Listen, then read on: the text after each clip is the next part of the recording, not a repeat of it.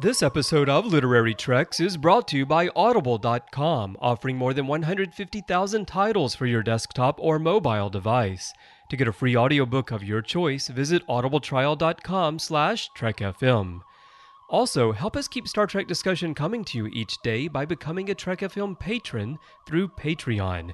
Get access to exclusive content and become part of the team.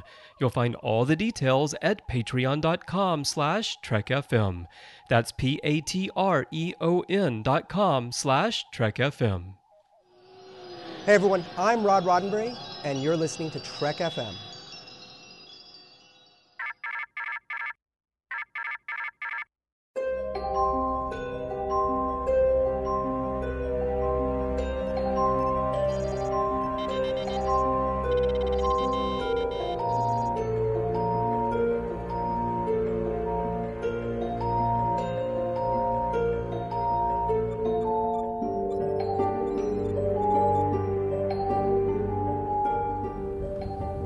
Are you taking all these books? I thought I'd take some light reading. Guess I got bored. Well, welcome everyone to Trek FM's dedicated books and comic show. Goodness, episode 140.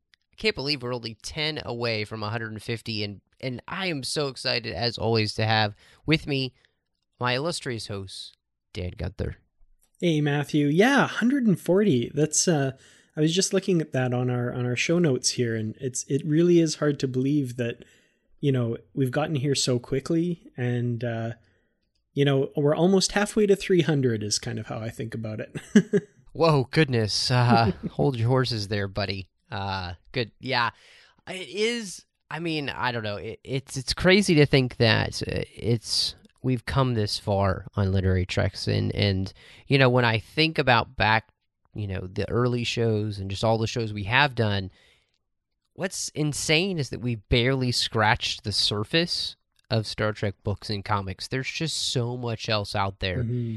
And, this really could be a full-time job just doing this podcast alone.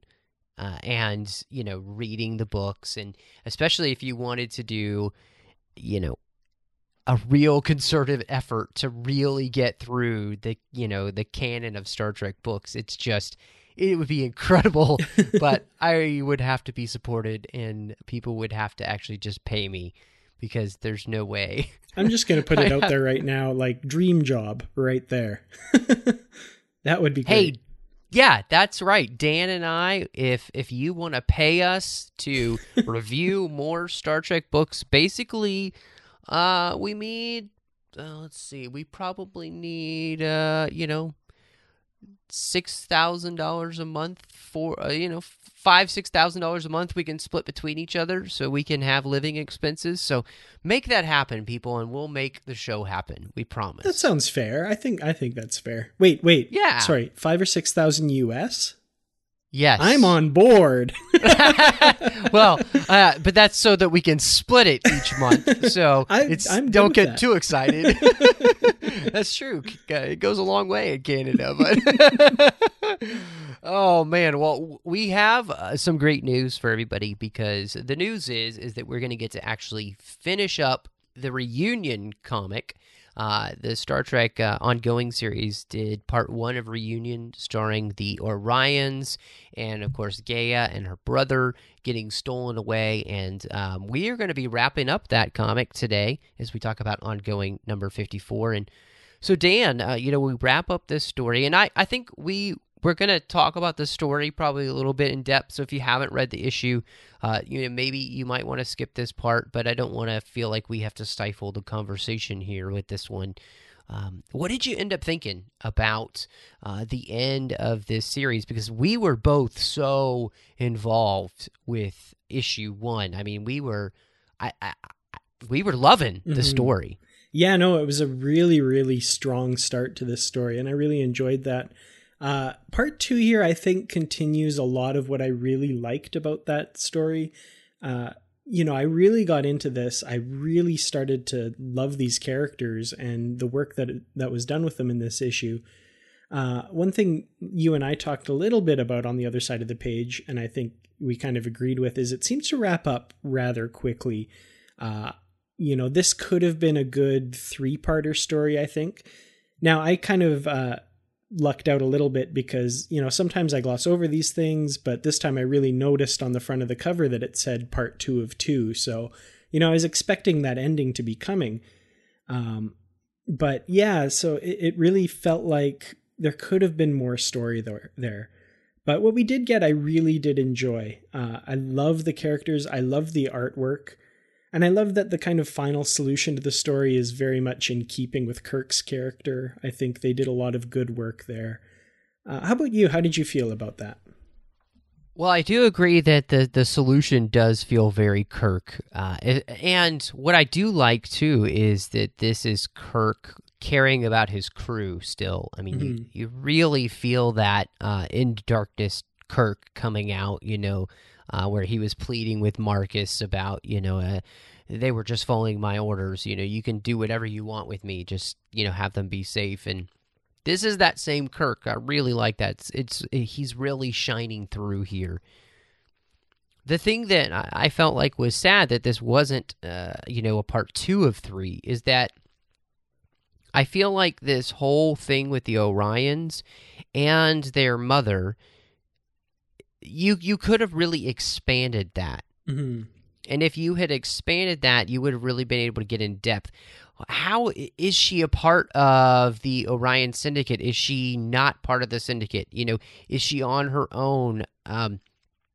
What was her, because she talks about, being kind of in league a little bit with Marcus, Admiral Marcus. How did that all work out? And then why exactly is she promised her daughter to this insectoid race? Mm-hmm. And all of those things I feel like could have been explored a little more in depth if this issue had basically just been them on the planet, and then the escape was at the very end.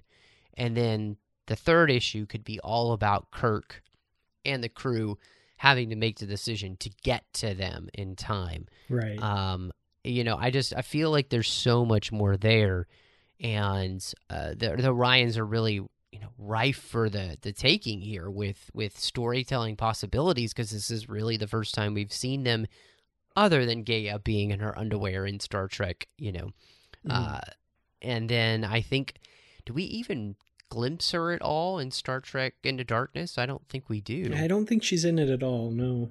Yeah, so I do like that in the end she is wanting to transfer to the Enterprise, and Jim's like, transfer?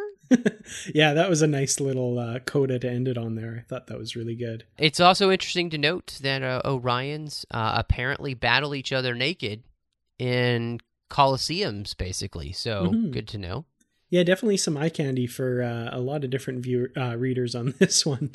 So, we got to see a lot of Gala in the Star Trek film, and we get to see a lot of her brother in this comic. So, yep. Yes, we do. What is worse than being, betrothed to an insectoid who still finds you attractive? I mean, that just had my skin crawling. It was gross. Yeah, that was pretty disturbing, when he kind of caresses her face with that mandible, I guess, of his, or the whatever you'd call the limb of that big bug. It was awful. Just imagine a gigantic fly caressing your face. That's what's happening in this episode or this issue. So, yeah, what did you think, too, about this planet here where it basically looks like the Pandora planet with these floating continents? Yeah, that was kind of an interesting choice. When I first saw that, I thought, oh, that's kind of, weird just to kind of throw it in there. But then it actually kind of comes into play when the Enterprise comes to rescue them, and, they're having to fight what did they call it? The odd gravity on the planet. And, really kind of make that an actual plot point. I thought it was kind of interesting, something we haven't seen in Star Trek. So, probably not a lot of good science behind it, but it looks cool. That's what I was thinking. There can't be any real good science behind this, as Star Trek tries to do. Mm-hmm. But you know what?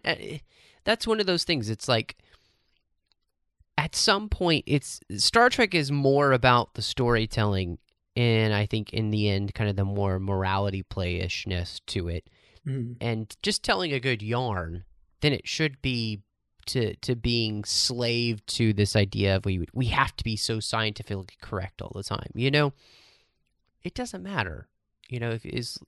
Because like you said, this is really visually interesting. So that to me, especially in this comic, that's what makes it enjoyable to read, is when you hit a page like that and you're like, whoa, that's cool. That's okay.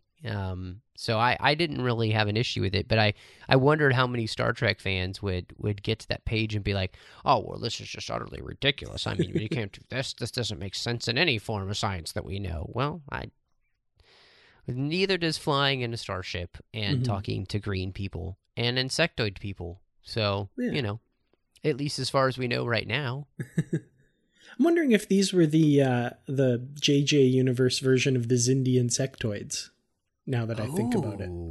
That, I actually kind of wondered that, and, I don't recall that they are really named.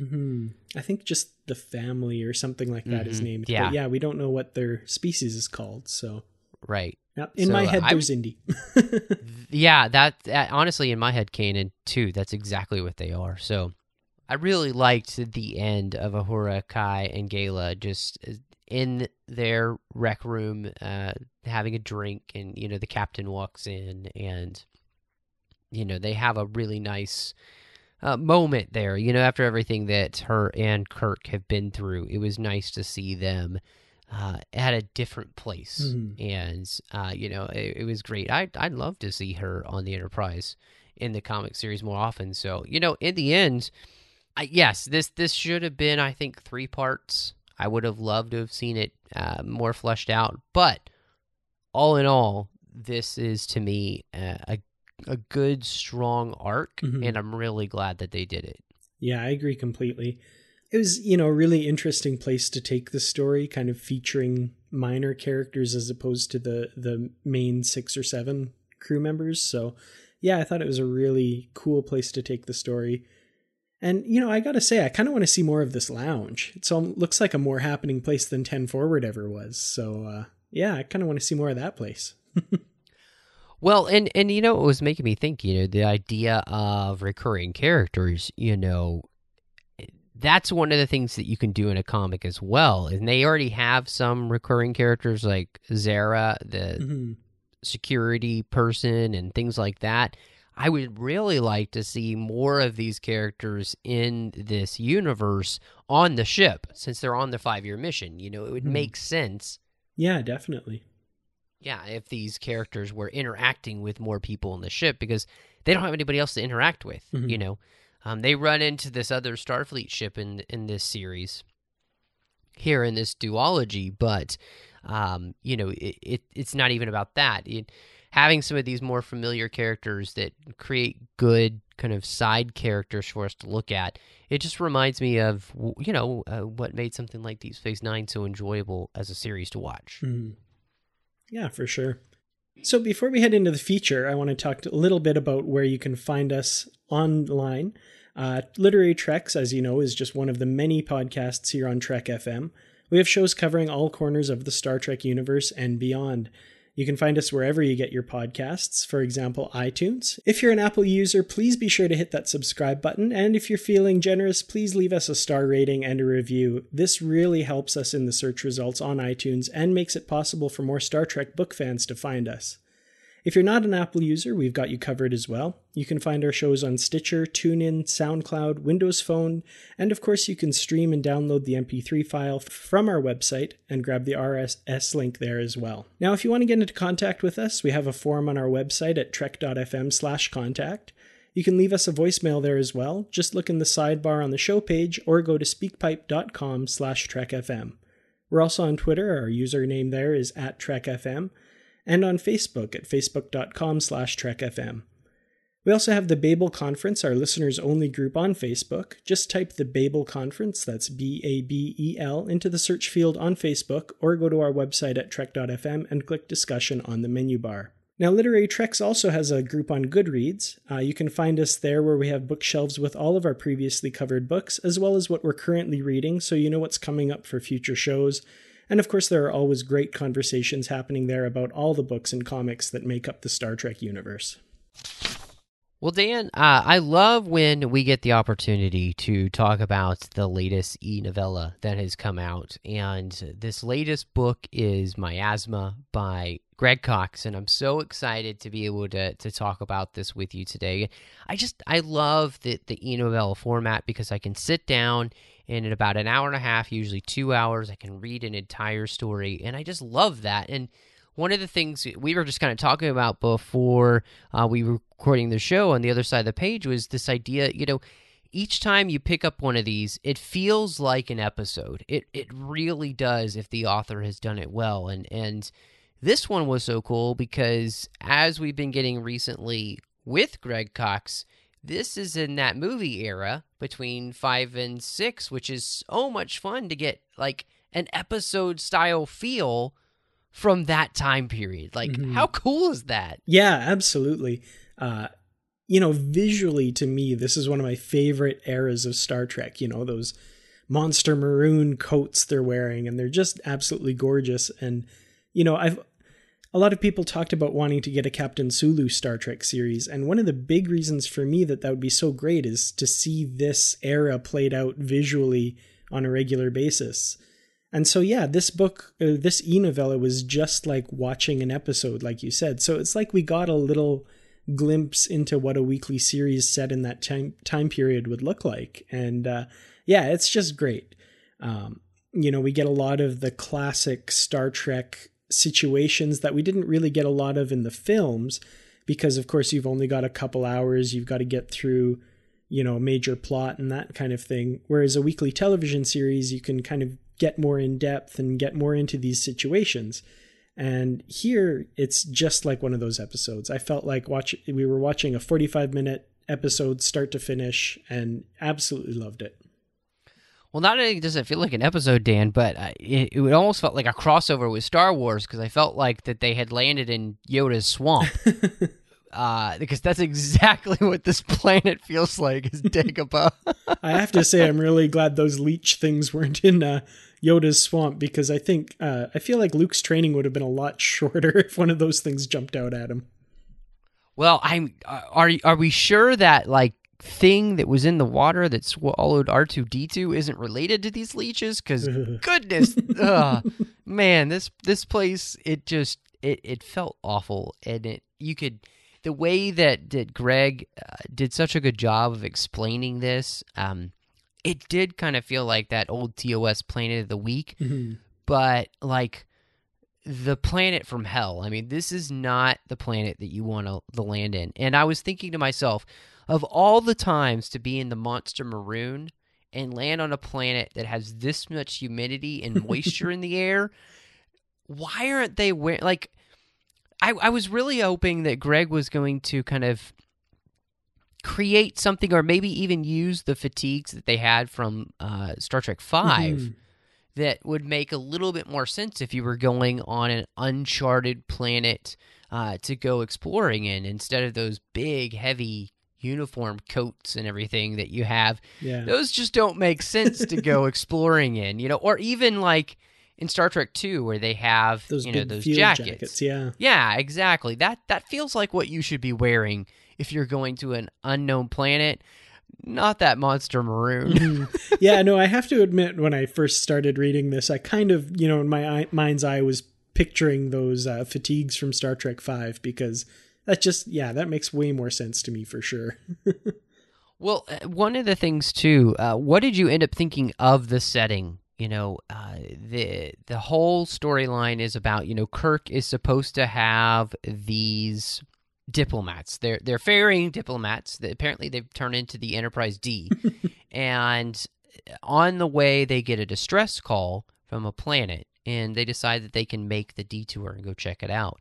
And Spock and McCoy and this landing party get struck down from their shuttlecraft on the way down because of something weird in the atmosphere.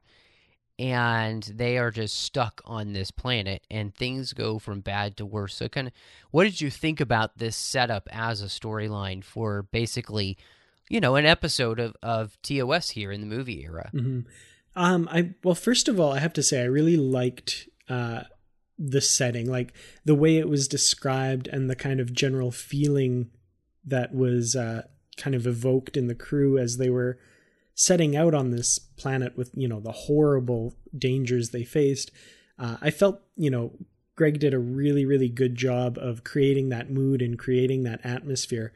I have to admit, by the end of the story, I was a little bit disappointed that nothing was really done with the whole diplomat angle of the story. Like it just kind of, it seems to be like there's a little bit of pressure there from them, but then it just kind of is dropped and isn't really dealt with. So, I felt like maybe that was a little bit of a wasted opportunity there, but at the same time, I really like, kind of the setup of the story and how it's carried through here with, Spock and this team of bones and a bunch of red shirts trying to survive on the planet here. Although I guess I have to say, they're all red shirts at this point in history, aren't they? That is true. They are all wearing a red jacket. They might have a red turtleneck underneath, but really the color's all the same on the outside. So, no, I'm with you. It was interesting. I guess maybe, once Scotty had opened up his special stores of booze, it made all of the diplomats happy. They're probably going off doing who knows what on the Enterprise. I can get behind that. That makes sense. Yeah, probably, stole some of McCoy's Romulan ale. So for medicinal purposes only, of course. Exactly. Medicinal purposes only. Yes, getting diplomats off Kirk's back, that's a medicinal purpose. But no, you're right. It was, that part of the story does fade away, and really the whole crux of the issue is just getting these crew members off. And I do have to say, one of Star Trek's weaknesses, though, is doing a story like this where you have these characters you've never met before, and you're like, oh, well, they're going to be the ones that die, and that's exactly what happens on this landing party. So, but other than that, it was nice to have a story where it was Spock and McCoy. They're with Chekhov, but it's really the Spock and McCoy dynamic that really gets explored. We don't spend, I feel like, a ton of time in stories where it's just those two. Mm-hmm. And I always like when they kind of split up the Trinity in ways that aren't the ones you normally think of, and most of the time it's either McCoy and Kirk that don't get split off as much by themselves. And you don't really, unless Kirk's there, it's not usually just Spock and McCoy. So I liked that, and I felt like it gave some nice growth, especially when you're thinking about the idea of Spock and Kirk and McCoy realizing just how far Spock has really come and how much he's changed and how much even he's changed, McCoy himself in relation to Spock. That was really fun about the story. Mm-hmm. Yeah, I really liked, for example, it's actually brought up in the course of the story how, this is kind of reminding McCoy of the episode The Galileo 7, where they're in a very similar situation. They've crashed in the shuttlecraft. They're being kind of attacked by the native life forms there. And, Spock approaches everything completely logically, and McCoy approaches everything completely passionately because that's their characters. And in this story, we really see that, and you're very right to make that point, both of them have really evolved to take the other person's position into account. And Spock has really learned to make allowances for, what he previously would have thought of as human failings, like compassion and the need for security and a feeling of safety and kind of catering to that human need for taking one's feelings into account. So he does things like say that we should bury this crew member and give him the proper respect he deserves, rather than doing what he did in Galileo 7 and saying, the completely logical thing is, it's just a body, it's dead weight, we should leave it behind and see to our own safety. Well, and it seems like, too, what's nice about this storyline is that it's picking up all that's happened in the TOS movie era and really going with the continuity. And the whole idea of, Spock having been, his Katra been inside McCoy. Mm-hmm. And I think, it's not really something, I don't recall anywhere that it really talking about that having an effect on who Spock becomes. Mm-hmm.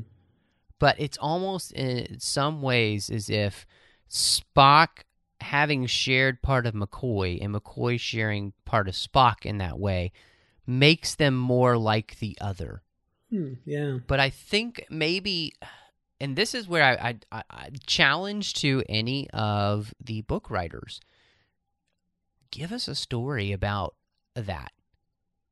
Right after Star Trek IV, where Spock and McCoy showing that growth and maybe them realizing that they have become more like the other because they've been in, give us a grand adventure with Spock and, McCoy with that. I think that would be fantastic because that to me is the thing that I saw playing out here just a little bit, but that it's never directly mentioned, but it makes the most sense to me.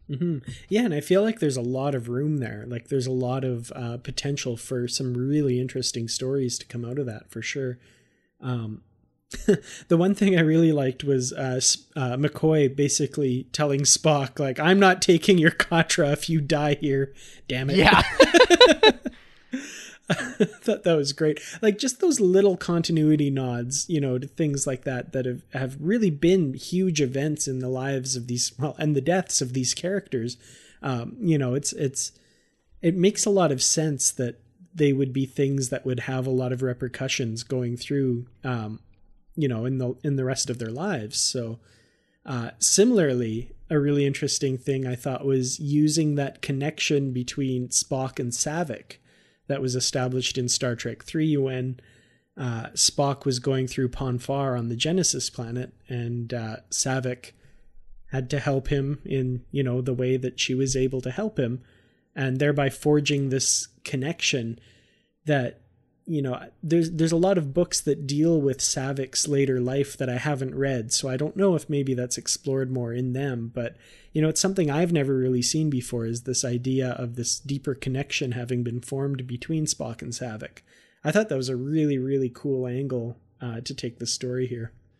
It is something I feel like there are some other books down the line. I can't remember the names, like Vulcan Hearts and like Spock and Saavik have gotten married. Okay. And I think that connection and the idea comes from, what happened on the Genesis planet of, Vulcans needing to mate every 7 years. And obviously that would have happened for Spock as that character. He wasn't completely Spock at that point because he didn't have his Katra, but it still gave them a connection that happens between two Vulcans when they come together. And, I've always really appreciated the way Vulcans have dealt with their sexuality in that way. Of it is something that is a more binding thing. They don't just see it as being a physical act. It's a spiritual act for them as well, which honestly it is for us humans too. I mean, you bind yourself with another person in that way. You do have a connection with them. Even if they're a stranger, you do feel a connection with them. It's biological, it's physical, but it also has a spiritual component as well. And so they play with that here. Greg really plays with that whole idea and brings it in a really interesting direction. And, I think for me, opens up the door to understand why Spock and Saavik could have maybe actually pursued a relationship down the line. Vulcans live a long time, so it's not like they had to do it now. Yeah. But you could really see that their relationship went way beyond mentor and that wasn't it anymore.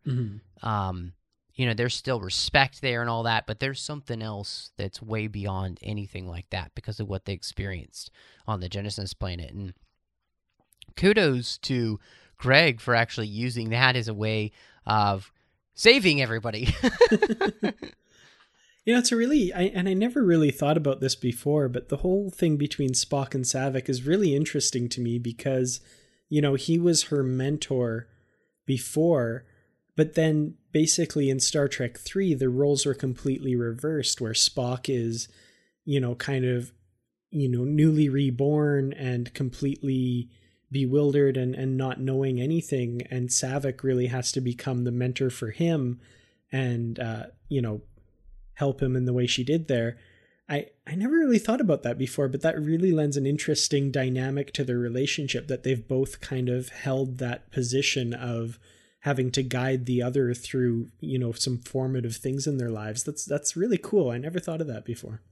Well, and that's one of the things that's nice because it takes that away, that whole, like, he's her mentor because she's been his mentor, and they've both been at their most vulnerable in some ways with each other. Yeah. And I think that has forged just a bunch of trust that, you can't get any other way than by some odd circumstance like this. Yeah. And so, I think it really, really worked. And, it was nice to see that continuation of using Saavik. It is kind of strange because obviously it's weird to all of a sudden get to Star Trek 6 and then it be Valeris, and in the book Saavik is here. I know we're using the continuity from the DC Comics, but it's still a little bit odd because it's like, but what happened to Saavik? Like, where did she go?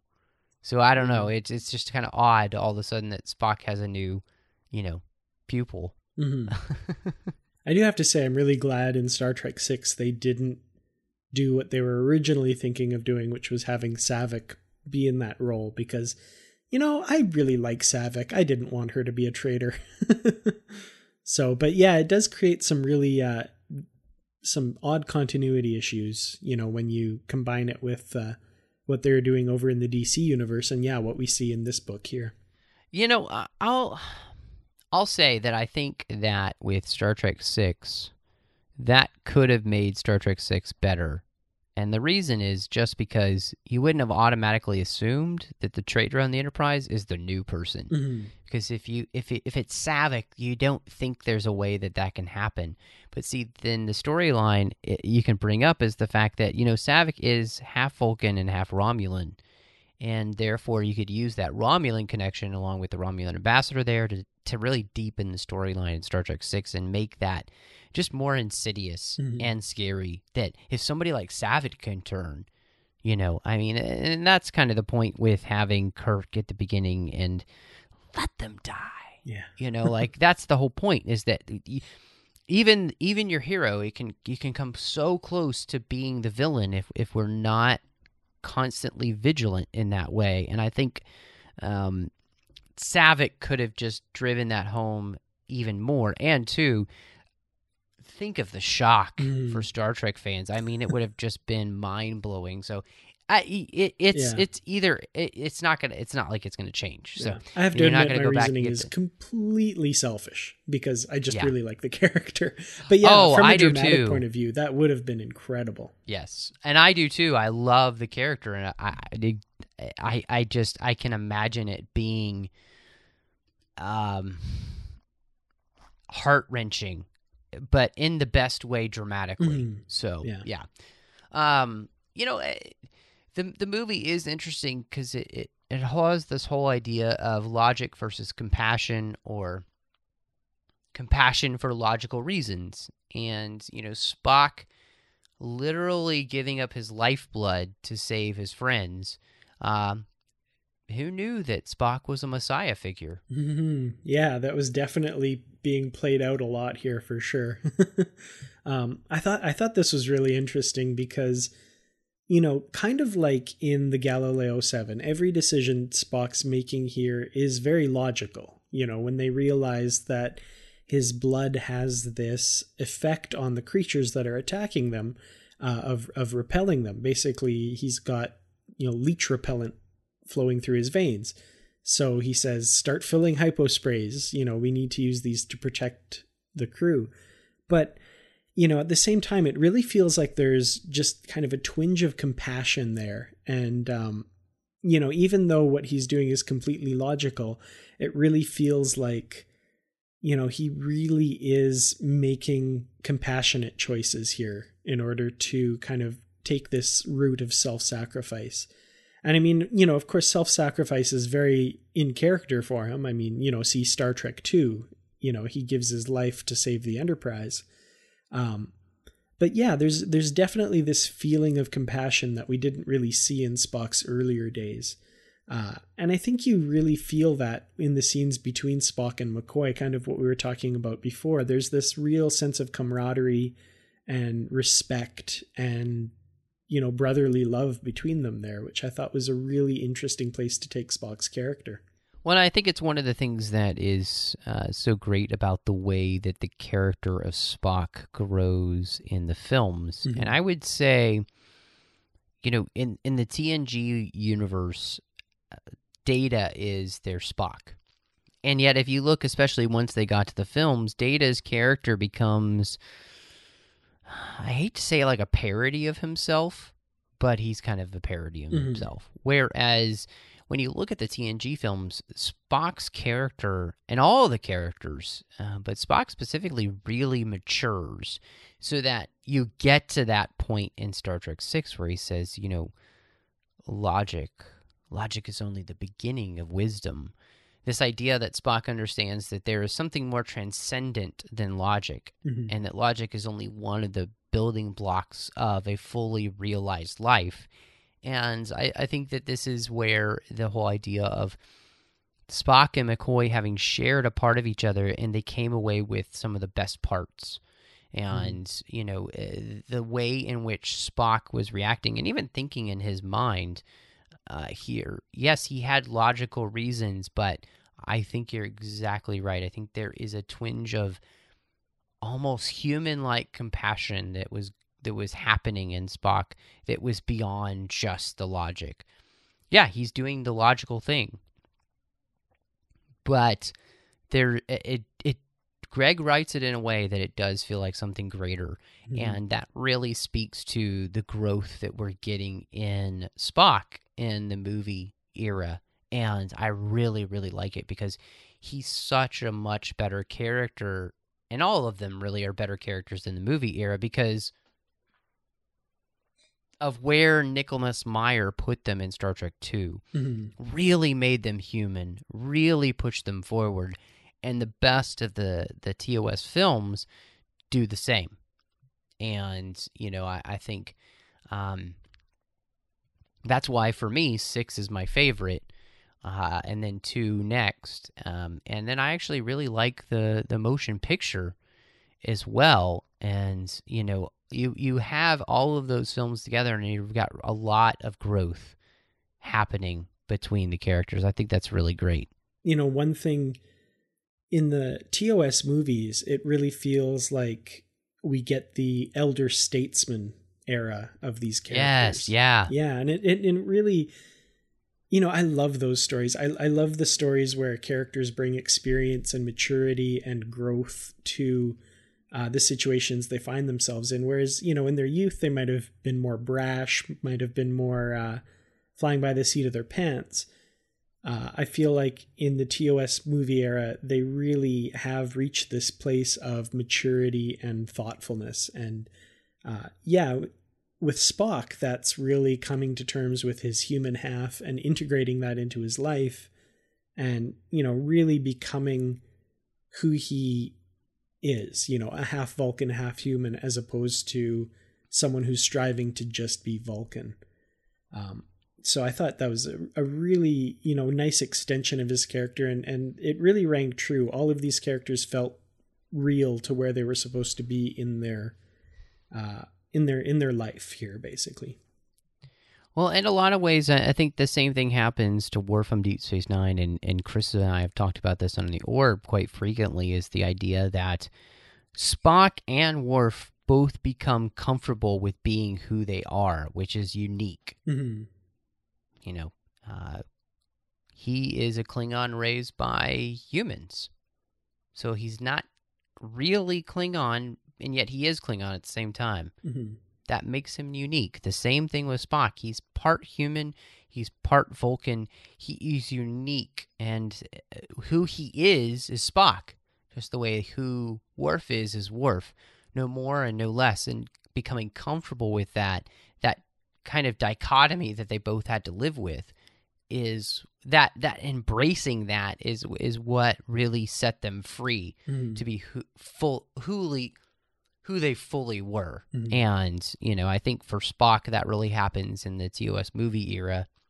And, of course, on Deep Space Nine, that happens, I think, for Worf when he comes to Deep Space Nine, and especially once he meets Martok. So, all in all, I think it just creates for a great storytelling when characters actually grow. And the fact that, an e-novella can give us just a little bit of a piece of Spock in this way, and McCoy, I think is incredible. So what do you think you'd end up rating Miasma? Well, I have to say I really enjoyed it. I don't think it was, entirely groundbreaking or incredible, but it was definitely a very, very solid story. And I do have to say Greg Cox is really great at writing really interesting scenes and really great settings. I was actually in the middle of reading The Shining for my book club before I had to kind of put that on hold and read this one for the show tonight. And I was thinking like, oh, okay, I've been getting freaked out and scared by what's going on in The Shining, so I'll be able to put that down and read a nice happy Star Trek novella and take a break from that. And then we get these hideous leech creatures that suck all of your organs up, and I'm just as freaked out from what's going on in this book sometimes as I am with what's in The Shining. So, it really wasn't a break from tense, scary books here. But I do have to say I really enjoyed it. Like I said, not maybe groundbreaking or incredible, but very, very solid. And I would have to give it probably a solid 4 out of 5 fully loaded leech repellent hyposprays. Oh man, goodness. Yeah, you're right. This book, there's not anything groundbreaking in it, but it's such an enjoyable read, and it feels so much like an episode. And for me, I think it's 3.5 out of 5 downed shuttlecrafts in Yoda's swamp. Oh, very nice. Well, Matthew, it was a lot of fun talking about Miasma. It's kind of fun to get these short, quick e-novellas and really kind of recapture that Star Trek television episode feel. Dan, I couldn't agree with more. And I think one of the things that I love, too, is just the time period. I love that we're getting these stories in this movie era, and I hope that it continues. And it looks like hopefully it will as we move down the line. Greg Cox seems to be having a great time writing in this era, and I hope they don't make him stop, because to me, this is much better than getting another 5-year mission TOS story where it feels like every second of those years are accounted for. And here, it feels more wide open. As the Dixie's Chicks would say, there's wide open spaces. So let's keep filling them. And really appreciate the fact that we get to do this each week because of our associate producers through Patreon. Ken Tripp, Brandon-Shea Mutala, and Bruce Gibson. Each of these guys through Patreon has chosen to support Literary Treks, but they're also supporting the network because we are a listener-supported network, and we can't make any of this happen without our listeners and their help. It's too much. It's too big. Trek FM has become too big for any one of us to be able to afford to do on our own. So go to patreon.com/trekfm and you can see how you can help bring all of this content to each week. Obviously, it's a big year for us with the 50th anniversary, and we want to continue to make sure that we're giving you the best quality content with the least amount of interruption. We don't want ads or anything like that. And for that to happen, we need your help. We want you to be part of the team, so go to patreon.com/trekfm and see our goals that we're trying to reach and all the perks that we have for you. Dan, when you're not trying to figure out how you're going to get out of the fire swamp and away from all the LOUSs, where can we find you? Nice. Matthew, great reference. That was excellent. Thanks. Well, you can find me on my website, www.treklit.com, where I review Star Trek novels.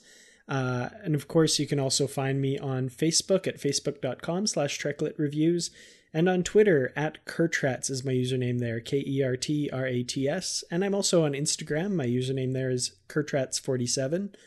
And also on the Babel Conference, our listeners-only group on Facebook. You can find me posting about anything to do with Star Trek and commenting on all the really cool discussions that are happening there.